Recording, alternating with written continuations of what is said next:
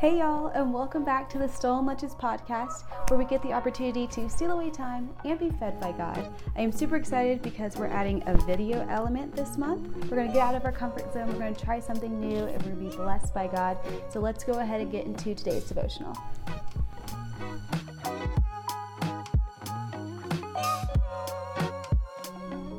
So we've bought into this myth that love is something that just happens to us, and it's something that we just can't control.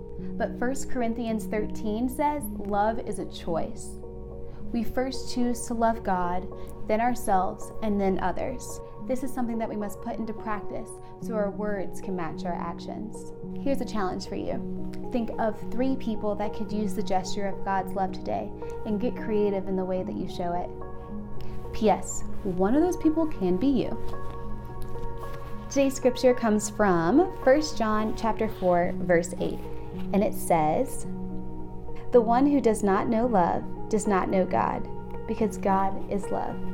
Now that you guys have heard the word, let's go out and be doers today. Love you guys.